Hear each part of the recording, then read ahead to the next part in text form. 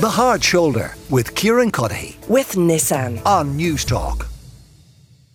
A little bit earlier in the show, we were talking about Sinéad O'Connor, as you would imagine, and we heard from Dave Fanning and BP Fallon. In just a moment, we're going to hear from some other people who knew Sinead, knew her well, worked with her over the years. But first, I want to play a little snippet from her memoir, Rememberings, because we've talked a little bit about that as well and how good the audiobook is. So if you haven't read it, you should, and if you can, you should listen to it, because Sinead narrates it herself. So it is her telling her own story, and it is a remarkable story. The other thing we've heard a lot about over the last couple of days is or the last day, it feels like a couple of days, the last day has been this appearance on Saturday Night Live, this great inflection point in her career. So here is a little bit from her memoir, wherein she describes her thinking behind that appearance and the ripping up of the Pope's picture.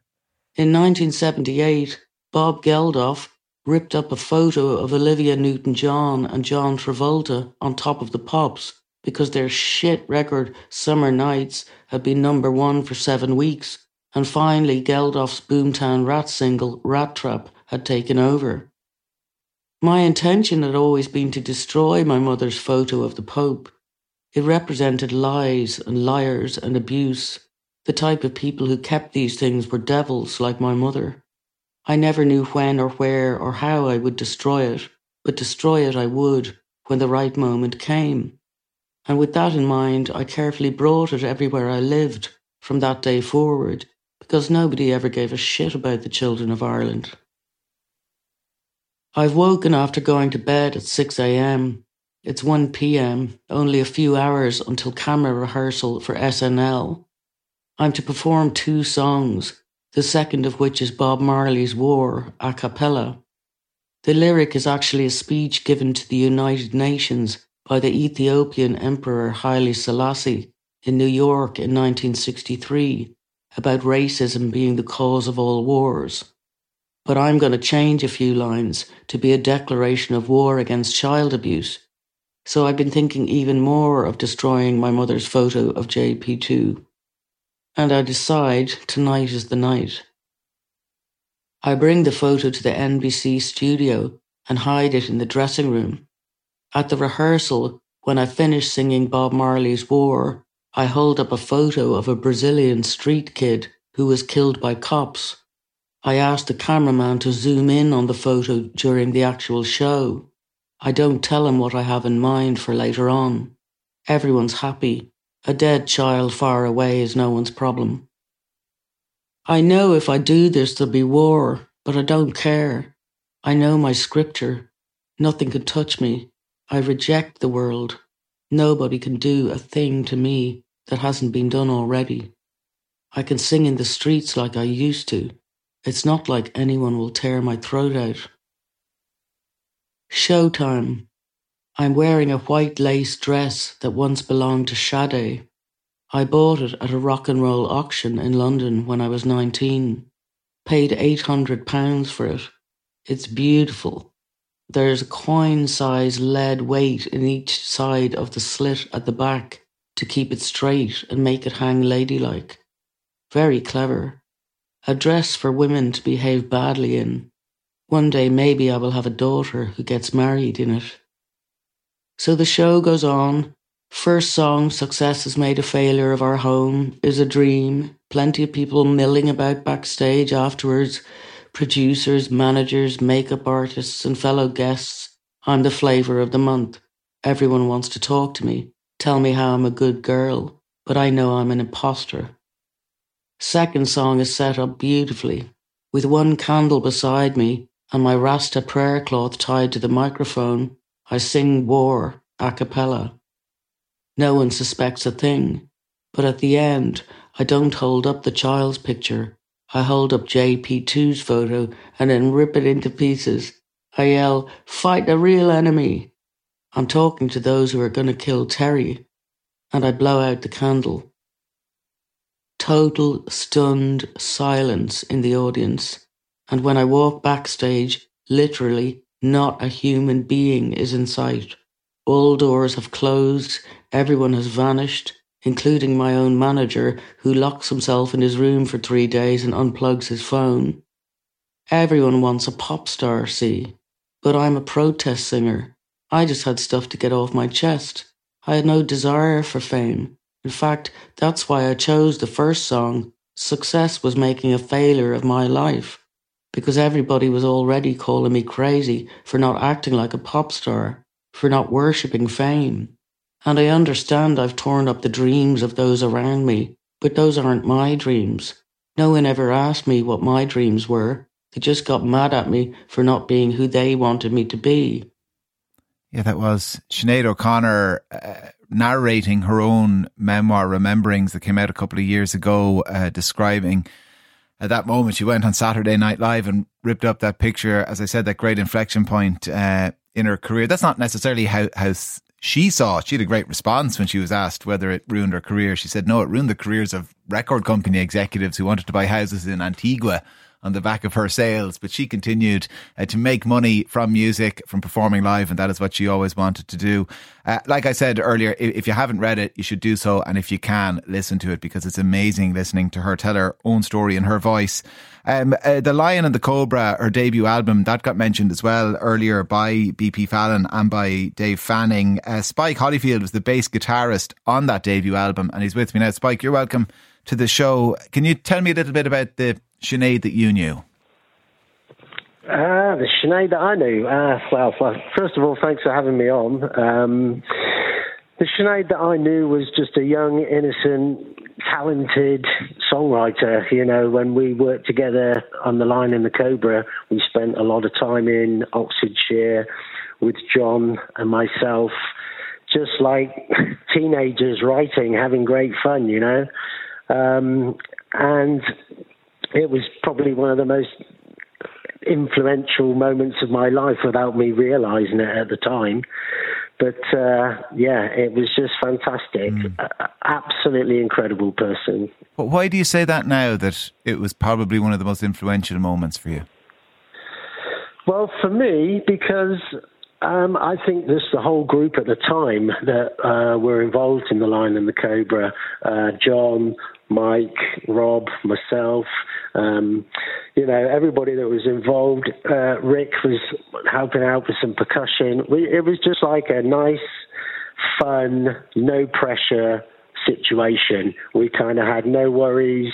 We enjoyed each other's company, and there was no pressure. I think when Sinead obviously became successful, I wasn't around for those days much because we were just involved in the first album. But, you know, from those days on, she had a lot to deal with, you know, and I'm glad that the time I spent with her was a fun time, good memories.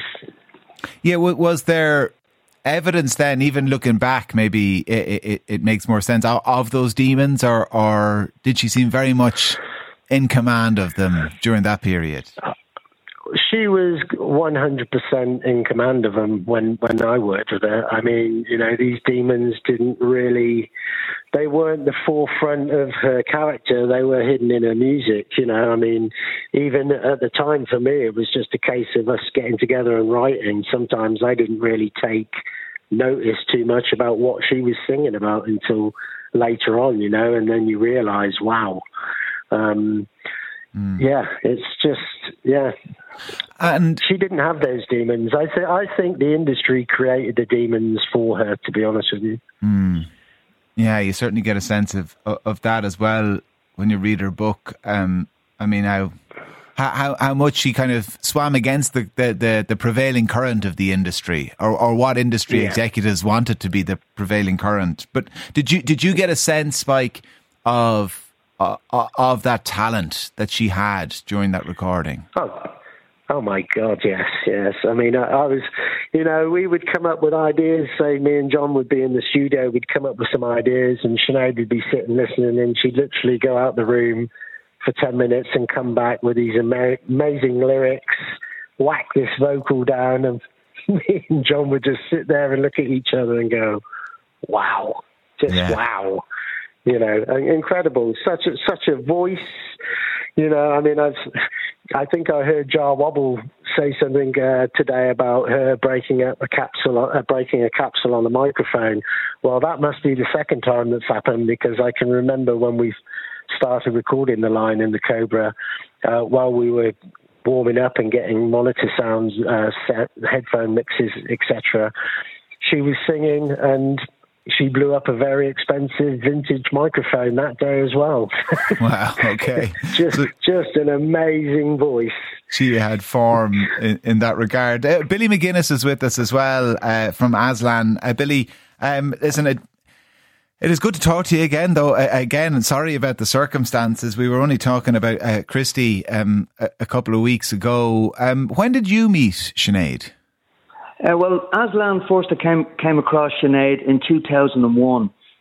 We were in Westland Studios, which is just off Pearse Street in Dublin, and we were recording an album called Waiting for This Madness to End. And we had a song, and we wanted Christy to do a duet with someone. And the suggestion came up of asking Sinead O'Connor. And we thought she was going to turn it down, and, we said, we'll never get Sinead. Lo and behold, she said yeah, and we told her what day to come in. And she came in, no entourage with her. She was on her own. She came in, she said, right, what would you like me to do? We said, well, we're doing this song called Up in Arms. And we're going for the Peter Gabriel, Kate Bush kind of vibe on Don't Give Up. So she said, okay, what do you want me to do? So we said, well, if you can do this, this and this. So she went in and she done that. But then she said, are you happy with that? And we said, yeah. She says, can I go in and freestyle? And she went in and she done her own thing on it. And the producer, Ian Grimble, who had just finished working with Manic Street Preachers, you could just see the excitement of he was getting really, really, he was going, I've never heard vocals like this. So Sinead came out, and the song is brilliant if you get a chance to listen to it. But then she hung around and she said, do you want me to do anything else? And we says, well, we have this bit of a pop song called She's So Beautiful. Do you want to go in and do something like that? She said, I'd love to. So in she went. So we got 2 songs over. But the thing that hit me was her kindness. Because at the end of the session, right, we said, look, Sinead, we have to pay you. We have to give you something. You have to spend the whole day in here with us. Yeah. We would pay you. And she said, look, she says, I don't want any. She says, how much were you going to give me? And we said, well, what about this? And she went, do you know what you can do? She said, I'd love you to give that to a homeless charity anonymously. And that was it. And that was it was just fantastic. And it was her always thinking of the underdog. The last time we met her was a couple of years ago in Gerald Keane's house. Gerald runs a charity every year out in Drayton Manor in Wicklow, and Sinead was on and Aslan were on, and it was the last time I seen her. Herself and Christy went off to a room and they were laughing and joking and having the crack, and it's hard to believe 7 weeks ago we lost Christy, and then yesterday we're after losing Sinead, and it's just, she was such, to me, as well as like everyone's talking about the voice and everything else, but I'll just remember her kindness for the underdog. She really cared about people. She did. Well, isn't that it's a lovely eulogy, Billy, and a lovely way to remember her. So thanks a million for speaking to us. Billy McGuinness from Aslan and Spike Holifield, the bass guitarist on that debut album, The Lion and the Cobra. Thank you both for joining me here on the show. The Hard Shoulder with Kieran Cuddihy. With Nissan. Weekdays from 4 on News Talk.